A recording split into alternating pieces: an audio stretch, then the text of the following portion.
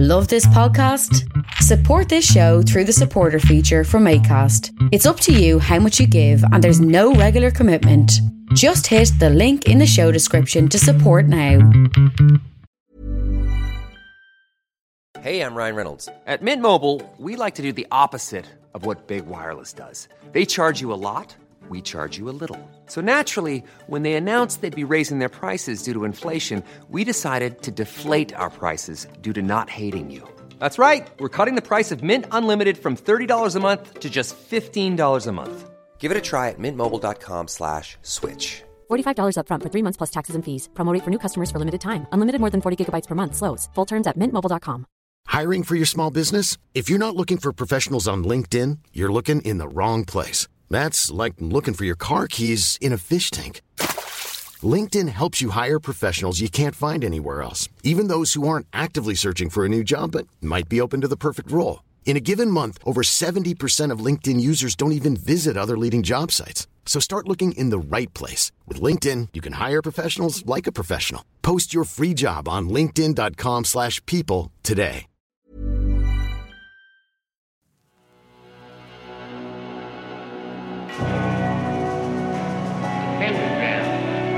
Dedicated to Henry Foreman. In the years of the primal force and the dawn of terrestrial birth, man mastered the mammoth and horse, and man was the lord of the earth. He made him an hollow skin from the heart of an holy tree. He compassed the earth therein, and man was the lord of the sea. He controlled the vigorous steam. He harnessed the lightning for hire. He drove the celestial team, and man was the lord of the fire. Deep mouths from their thrones. Good afternoon, good evening, good whomever, good wherever, good however I may find you. This is Alan Averill. This is Agitators Anonymous. This is episode 76, if I am not incorrect. Last week's episode was an interview with Christian from Portrait. Maybe you checked it out as a video cast over on my video channel. There will be a few more of those coming up soon. And I may direct you to my Instagram, nymphiango_primordial, blah-de-blah-de-blah. My Patreon also. There's been some good stuff going on the Patreon lately. Some alternate versions of songs, some rehearsals, some strange stuff like that, some book discussions. Yes, it's like an old-fashioned book club. There's been some interesting opinions aired, lots of interesting discussions going on, including bonus podcasts, all that kind of thing. There are no tiers because I don't really understand how that works, but it's a pretty cool little sort of, I guess it's sort of like an old-fashioned fan club. Can I say that? Sounds odd and a bit, wrong to say, but there, I've said it anyway. Like many other things that I've said over the years that appear to be wrong in hindsight, but there you go. Anyway, so go over there if you want to become a member for as little as $1 a month. Like I said, I don't really understand how the tiers work. So there you go. The show is sponsored by metalblade.com. If you're in North America, go over there and use the promo code ALAN and you will get free shipping. All sorts of good stuff there if you want to order some of the old Primordial albums even. Who knows? And also the show is sponsored by Eisenwald Records, www.eisenton.de in Europe and .com in America. Go over there and use the same promo code ALAN and you will also get free shipping. Go and take a look. The links are under the description over on the YouTube channel. So there you go. So what am I going to talk about today? Well, it's been a bit odd. I've been compiling 2 digital, I'm not going to call them best-ofs, but let's call them introductions to Primordial, which are just going to be digital sort of releases. They're not anything particularly definitive. I did put quite a lot of thought into what should be on Volume A and Volume B, which, as you can imagine, when you have such long songs, can be quite difficult in so many albums. I tried to think a bit about the flow, all that kind of thing. But lately, as we've taken tentative steps into returning to playing live again and live music, Okay, admittedly, now there won't be anything since those 2 shows in Germany for quite a while. And like I said, many of you have listened to many of the podcasts, and it remains to be seen whether we are really going to be allowed back into a room to enjoy live music inside as we knew. There's going to be various bureaucratic hoops to jump through. Some countries are moving at different speeds. In fact, that's one of the things that really epitomizes this entire situation, the emergency, as I keep saying, which is a throwback to 1950s Ireland. But one of the things that's so obvious about this whole situation is that every country is moving at different speeds. But like I said, let's call it the authoritarian horror of Australia, of what's happening there, seems to be something of a warning to some elements in other countries who maybe are less under the, shall we call it, the globalist thumb than some people would like to portray, who are moving in the opposite direction, because it seems like something of a warning from history. And Ireland seems to be following suit. Now, the country is not open. There are still no shows, no gigs happening really, but there's a lot on the calendar, and they're talking about the finally opening up the opening up the licensing laws to bring back the nightlife into the city, that kind of thing. I mean, sure of it is some of it is surely a tourist decision, because the city had fallen into such a state of disrepair that people were just literally getting off a plane and heading for the west of Ireland. We had some good weather there for a while and blah blah. Oh God, am I really talking about the weather? Yes, how dull and boring. Let's get back to talking about some music. Yeah, and so in the last month or two, I suppose, as my anger and my frustration and my quite understandable feelings towards having had, I guess, your identity stripped from you, your ability to earn all of those kind of things, but more importantly, the communion of making music, all that kind of thing, the thing that you've known for so many years, etc., etc. Listen back through the podcast, you'll hear how frustrated and angry, and of course, I suppose my sense of injustice at the whole process. Or else you can just think I'm a spoilt Westerner and that I should really just shut the F up and accept the health and safety mantra. Either or, the truth is probably somewhere in the middle ground. But I certainly didn't give myself much space to really consider what does having a career mean? How do we assess that in modern day? And over the last few weeks in the month, while compiling these compilations, which you should see next month digitally, if you aren't following Primordial on Spotify as a monthly listener, do go over and do that.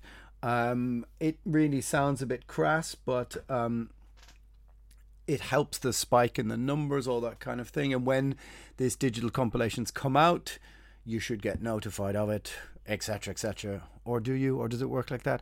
Who knows? I don't know. I think it'll come up in your single of the week stuff. And also, of course, some people are going to be, find some of my choices a little bit curious. But what it did is in the last month, let's say 4, 5, 6 weeks, a bit more, it provided me with an opportunity to really sit and think about what does that mean. So I'm going to attempt to try and get my head around how we accidentally had a career. How does it move forward? All those kind of things. And it got to me thinking about how such small things that you choose to do end up having immense repercussions. I suppose they would have called it that butterfly effect thing. A butterfly flaps its wings in Tokyo and causes a tsunami in, well, you pick somewhere that you don't like and think about that. But I've done, I suppose, various podcasts where I've discussed about the real early days of the band. But what I didn't really, I suppose, discuss is maybe our frame of mind, our state of mind. Did any of us really think about things like that? Did anybody really in Ireland in 1991 stuck on the rock off the coast of Europe, well, really off the coast of the United Kingdom, the last outpost before the US&A, did bands like ours really think they would have careers? I mean, it is quite strange that if you think of the metal scene, let's call it the class of 91, the bands that popped up then, whether they're Bad and Incarnate, Cruachan, or people involved in Sentinel Records or Invictus Records or Dublin Metal Events, there's plenty of bands from then who are still going, and many bands have come up in the in-between and disappeared. So did we really back then, as young Dublin teenagers, think about the idea that we would have a career? It strikes me that having a career sort of happens by accident, especially when you come from the underground. When we started, our aspirations really were to just maybe make an album. We were looking at fanzines at bands and names like Rotting Christ and Varathon and Master's Hammer, and getting their first, passage to Arcturo, The Ritual, splits with Necromantia and Varathon. And I suppose that the height of our aspiration when we started the band in 91 and all got together, I answered an ad in a shop in Dublin called The Sound Cellar. This was in, let's say, July or the start of August 1991, before my 16th birthday. And I was the only person who called the phone number. And the ad was papered over with some other gig poster. And actually, I think was only up for an hour or two.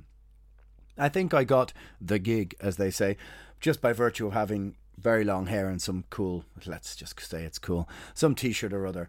I couldn't sing, couldn't do anything else. Got my parents to drive me out all the way to the, what I didn't really realise was, 15, 20 kilometres away. And the very first rehearsal took place in our bass player Paul's bedroom. His parents were off out somewhere or other, and we all lived in, dreary suburbs of Dublin.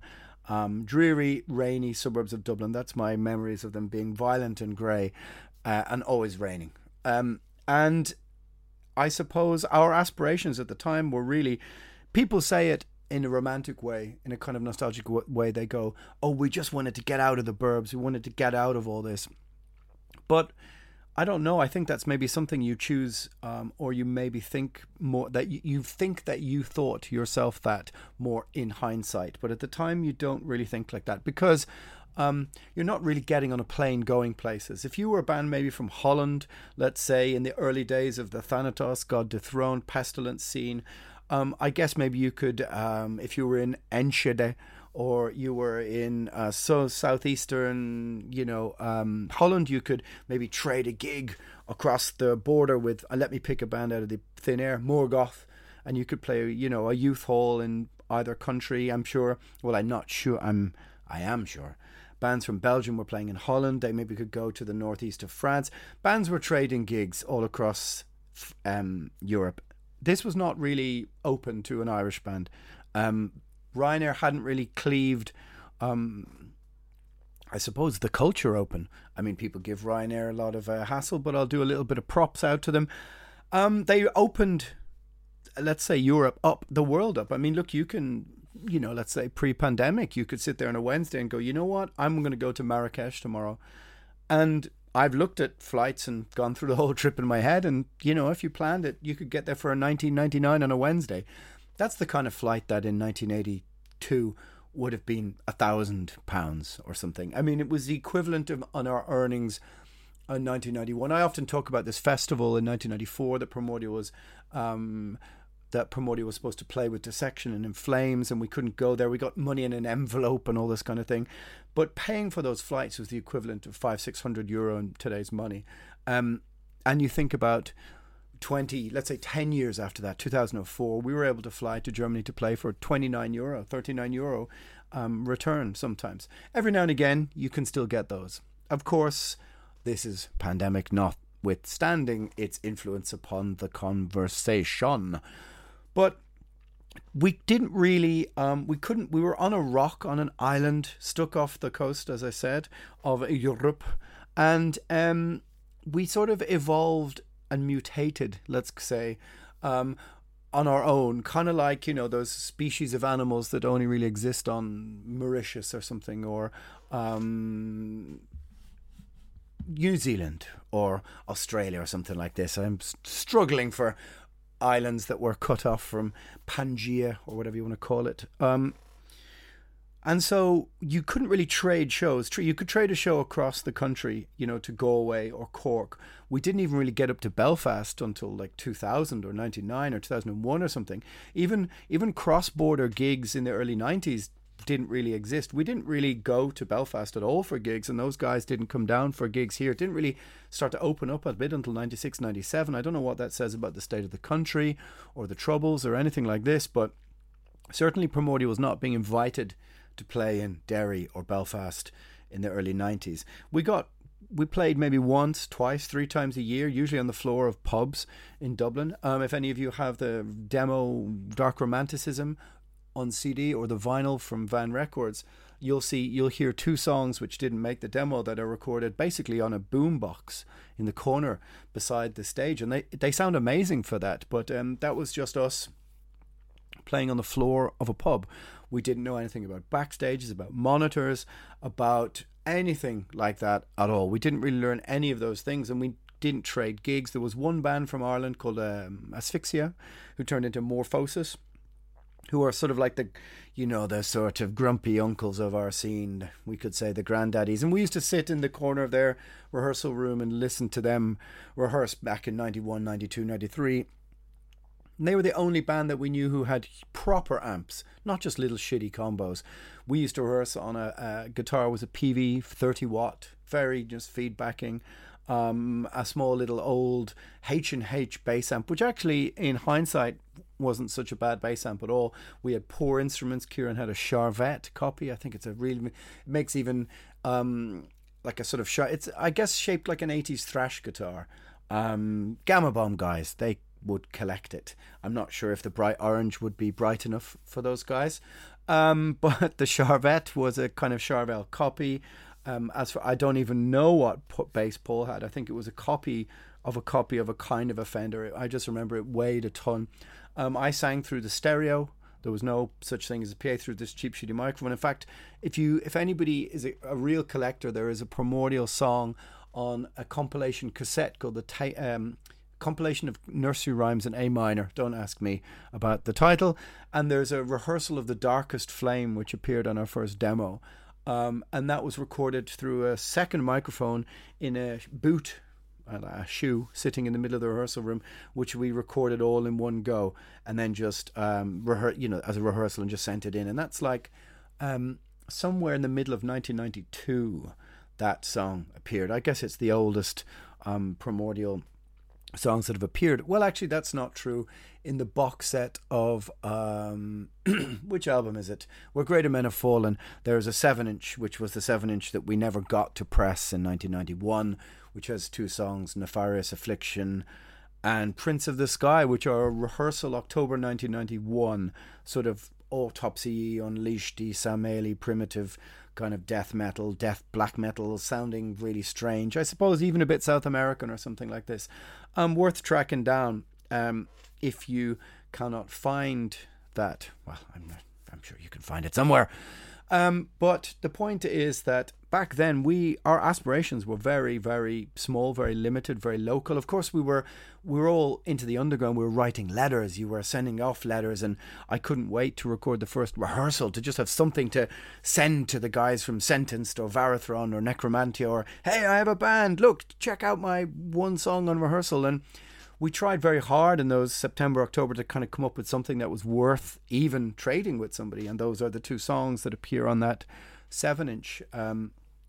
But it really made me think about those early years, this kind of little, shall we say, relaxation of my state of stress and tension at not being able to play live, not being able to travel, not being able to know if there was a future for all this, this life that you'd built up over the last 29, 30 years. Because maybe I didn't mention that, but this is the 30th anniversary of Primordial, which sounds so strange to say. Somebody said it to me the other day. They were like, 30 years, god damn it. And I said, yeah, isn't that weird? Like, because I joined the band right after my 16th birthday. Actually, it was, I think, the week after my 16th birthday.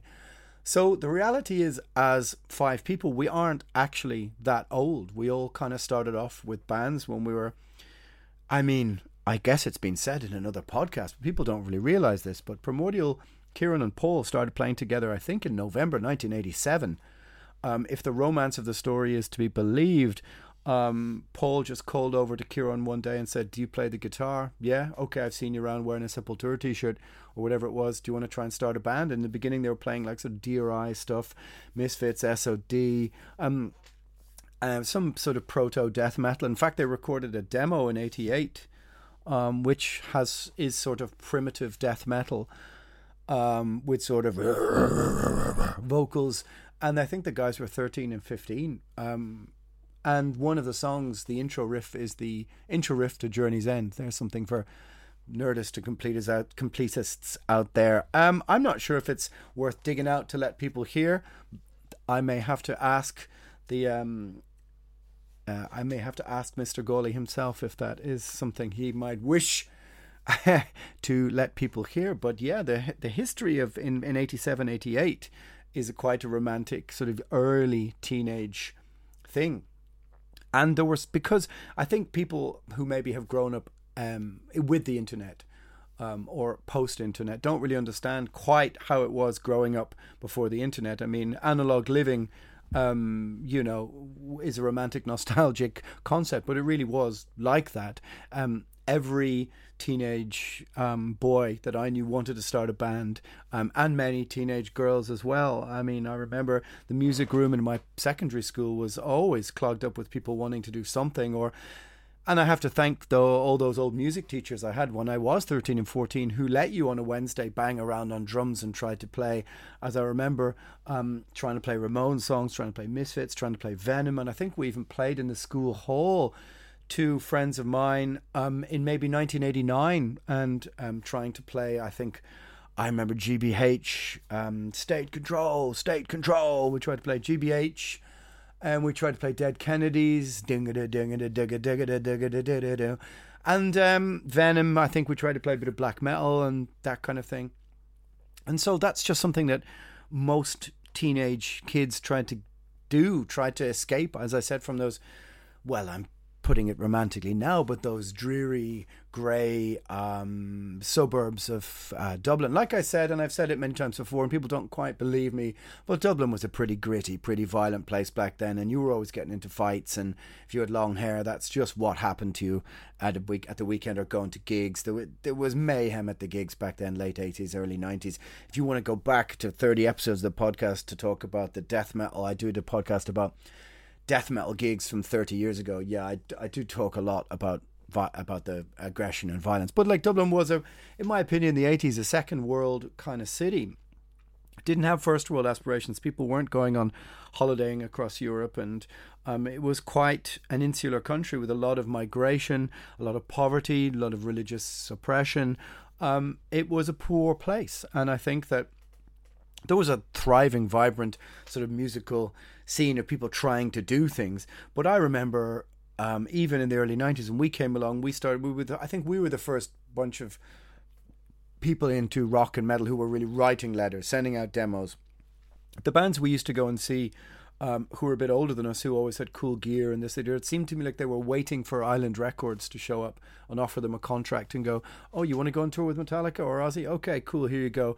But we aimed our sights significantly lower, and we were really, I think with Primordial, we wanted to make something like our own version of Passage to Arcturo or Wisdom of Darkness by Belial or Beherit, or like we all we really wanted to do was maybe to just make one album. The idea of going on tour seemed even quite beyond, because tour dates were mainly things that you just saw big bands in Metal Hammer, and you saw Hammersmith Odeon, you saw a few dates in Europe sometimes, but we didn't really get the European dates because obviously we got UK magazines.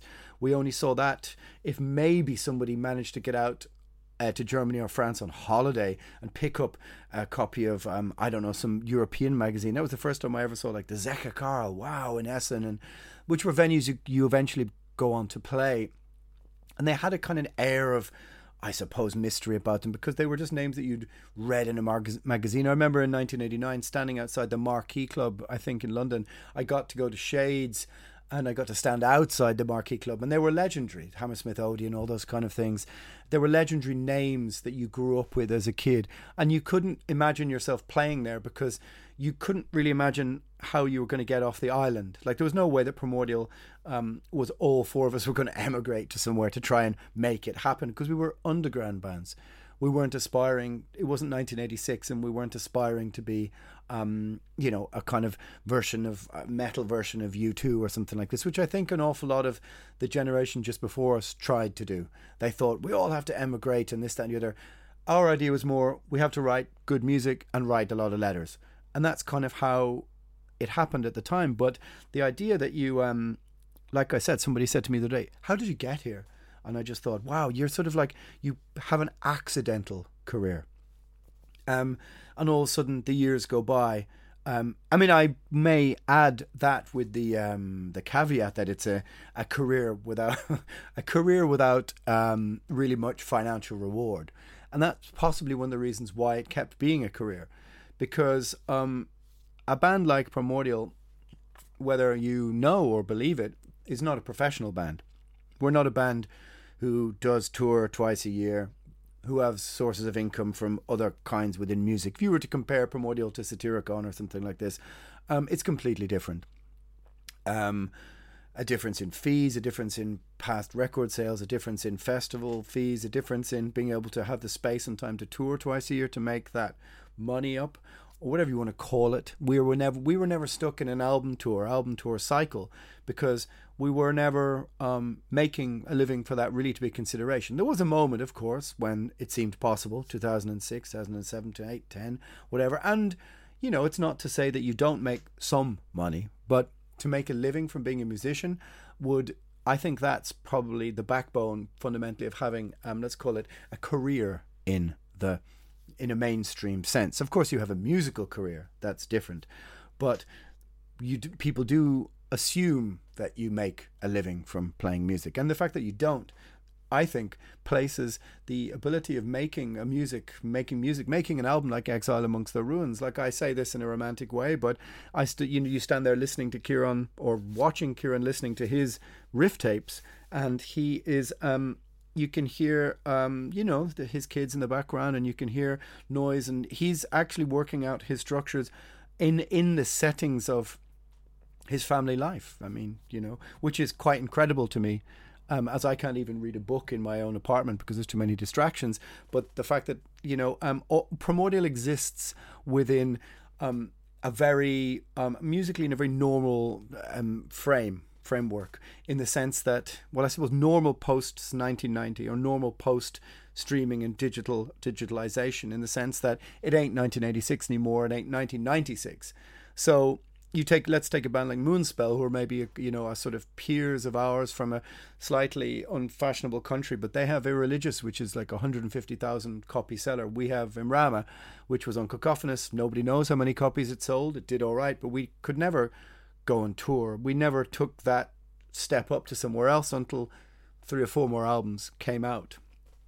And it seems that our aspirations were influenced, of course, by the geography, by our surroundings, by the fact that we had no peers who'd made it, quote unquote, to look up to. I mean, if you look at the Swedish scene or the Norwegian scene or Finnish scene or whatever, even, I suppose, the Greek scene had Post, Septic Flesh, Rotting Christ, bands who'd started to take the steps up. Even the aforementioned Portuguese scene could look up to a Moonspell who'd made it. We didn't really have anyone to look up to. We were the bands who were trying to treading that virgin territory on our own. And so when somebody says to you, how does it feel to have a career? It's, I think, one of the things that somehow perpetuated was, oddly enough, the fact that we didn't make a living. That sounds like a contradiction in terms, but I suppose it meant that we never came to rely on it as our source of income. Now, I make no bones about the fact that I would have liked for that to happen, because I think that by the time the band got big enough, we were old enough for it not to really derail us. And I think Primordial would have happened and existed the same way musically as it did anyway. Only just that we might have been able to see some greater reward for that, or maybe have been afforded the the luxury of not having to work some shitty 9 to 5 job as well as the other. I think it's very strange that sometimes people seem to hold it against you if you make a living from playing music. It's as if they want you to be poor because they feel that somehow validates their own feelings towards the art that you make. And there's something to be said for the poor, tortured artist, so to speak. But the idea that after 30 years you don't maybe have a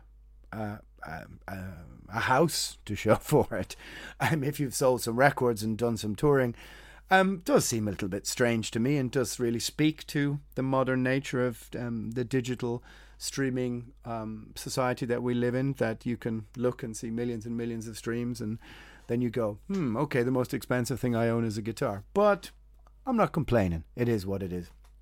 And it would be hard to really complain that much fundamentally about the musical side of the career, because let's be honest, the relationship between business and art has always been rather fractious and rather difficult for the artist to navigate.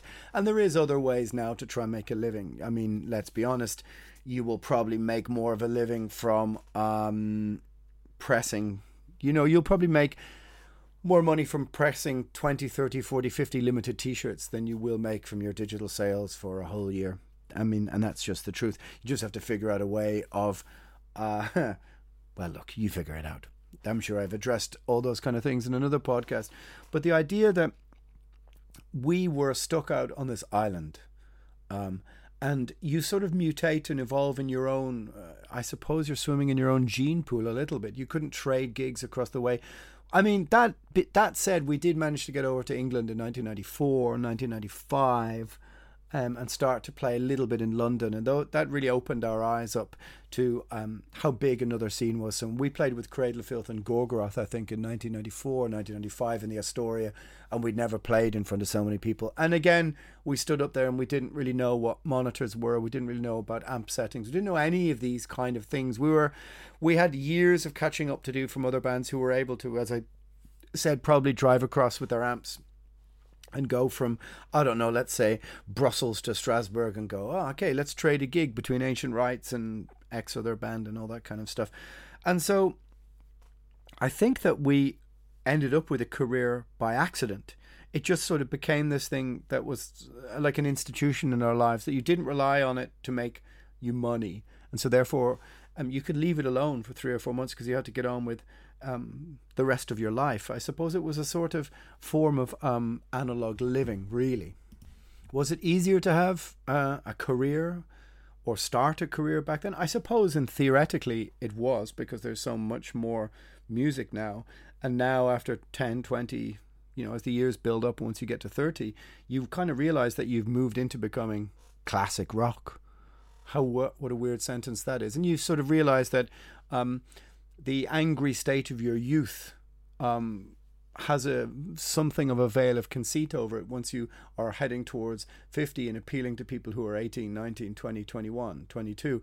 I mean, that's something that you have to question is, I think, the sincerity of your statements, the sincerity of the passion, of the energy behind the music. And that's something we always try to be quite mindful of, to step outside and go, do we still sound like we are vital? We have energy, that we have meaning, because it can be very hard, I think, to intergenerationally speak through music. Maybe that's me overthinking it too much, or maybe that's just the nature of heavy metal, which, let's be honest, heavy metal is a young man's game fundamentally, really, when you think about it.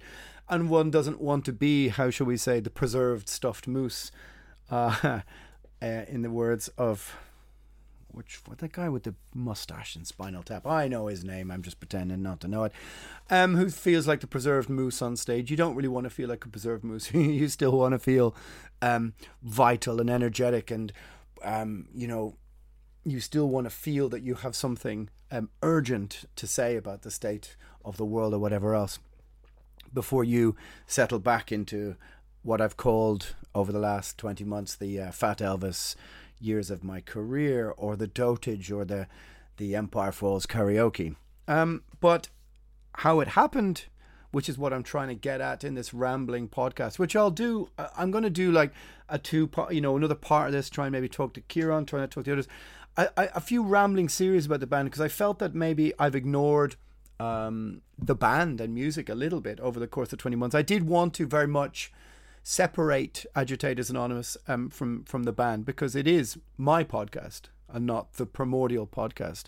I think some people mixed those things up a little bit lately when it came to for example, the cancellation of our festival appearance. They mistook my statements on Agitators Anonymous as for speaking for all of Primordial, and that's not really what the podcast is about, and I'm not going to get into that. But for the sake of these bunch of podcasts with these digital compilations coming up, I thought it'd be interesting to try and answer some existential questions.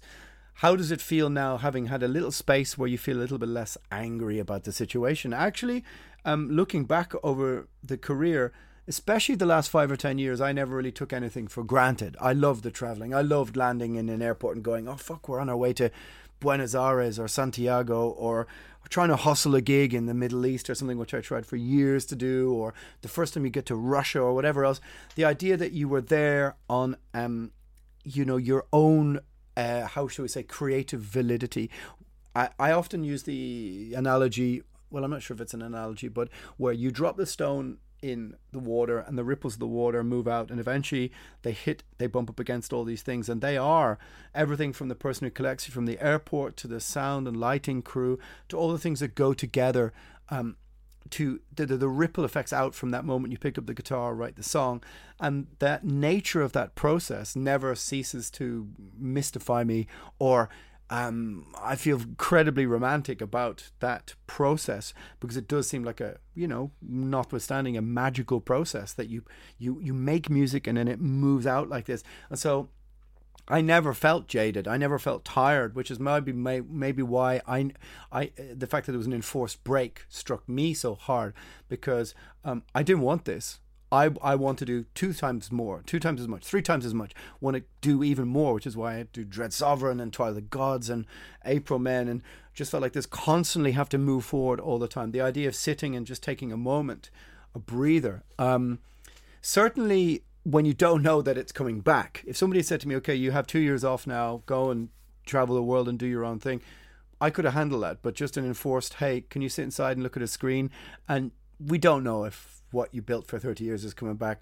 I wasn't able to live or to sit easily with that as a process. But now that we see some movement towards some of that coming back, and I realized I also played my hand extensively with raging against that, and it gets a bit tiresome to hear. So maybe a little bit more discussion about the music was needed. But when somebody said to me last week, they just said, how does it feel when you look back on your career? And it really made me pause to think, especially over the last month or 4, 5, 6 weeks. The moment where you just take stock, where you're just, we were sound checking in Essen in the square, and there were some people standing watching on this open air show in Germany. I was just kind of like, wow, how many times have I done this? And it's still, there's a kind of childlike thrill to stand on a stage with everybody and look at each other and go, oh, I don't know which song we play, but that the other, and you realize I could pick from a moment from 30, 40, 50 songs. And actually it's far more than that. And the idea that, you can still be with the same, this is going to be a bit, people can take the piss out of me if they want or whatever.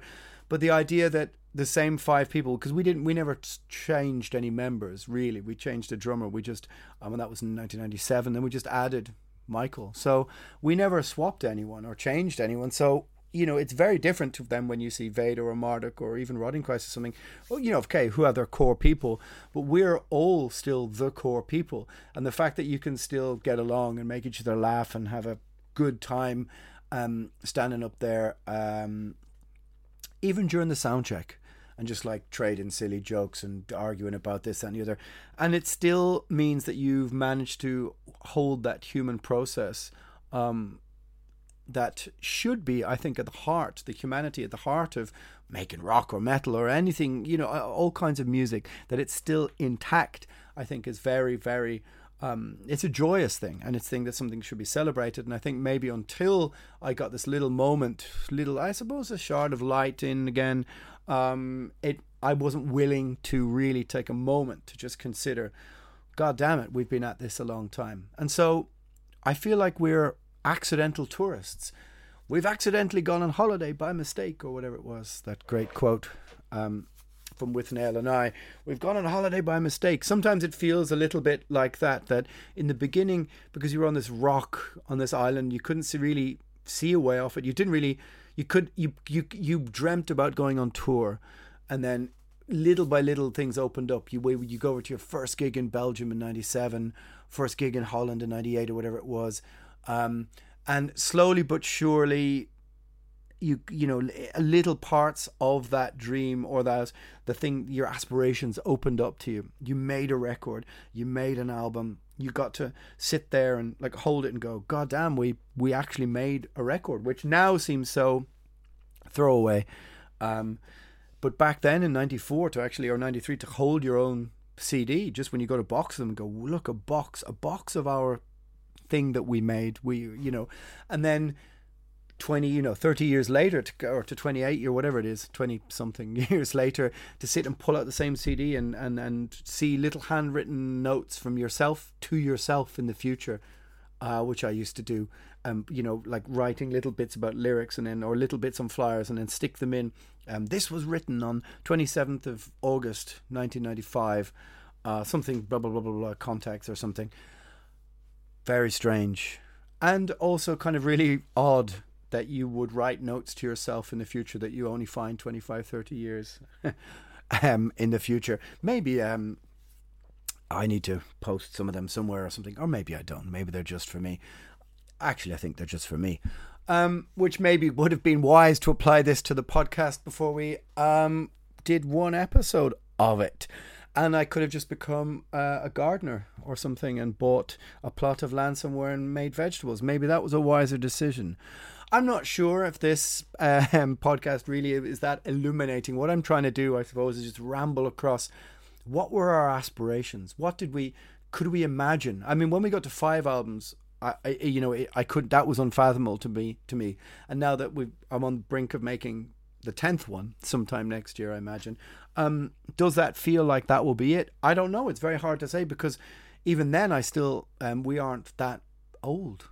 I mean, we talk about last weekend we were discussing, the John Neuwirths, the Ishans, the people who made records when they were 16, 17 and 18. And then you realize you made your own first record when you were 18 and your first demo when you were 17 or something. And you think to yourself, wow, we made those things when we were, do you think more than wow? It's not the most insightful exclamation, but you didn't realize you were setting out on your life's work, because you realize that you've been involved in making music almost more than 2/3 of your life. So that the line in the sand where you were in the band longer than you weren't is long, long, long since past. And so now you tread into, I don't know, what chapter of your creative life will this be? I guess this remains to be seen. So I don't know. What exactly am I talking about? Who does? Who knows? I certainly don't know. I just thought I'd like to do a kind of rambling chat just across the origins, the first frames of mind of the band, our states of mind, our aspirations as young men. Like I said, the romantic notion that we just wanted to escape the dreary grey suburbs and the violence. I mean, that was true. But we didn't think we were going to be, our aspiration wasn't, okay, like TikTok guys, let's make an album now, and in 18 months then we're going to be sitting on a tour bus somewhere, sipping pina colada and, in a hot tub somewhere. And we didn't have any aspirations like that. I think it's because we were underground guys and underground band, but also those kind of things just seemed so alien. They seemed like something straight out of 1985 or 1986 that by 1991 just didn't exist anymore. Or maybe they just didn't really exist for Irish people anyway. I don't think we make the best rock stars, Thin Lizzy and Phil Lynott accepted. However, anyway, episode 70, blah de blah de blah, of Agitated Anonymous is just a ramble out of my grey matter about what it means or has meant to consider the idea of a career. Did we have a career by accident? I think it's probably a correct way to express it.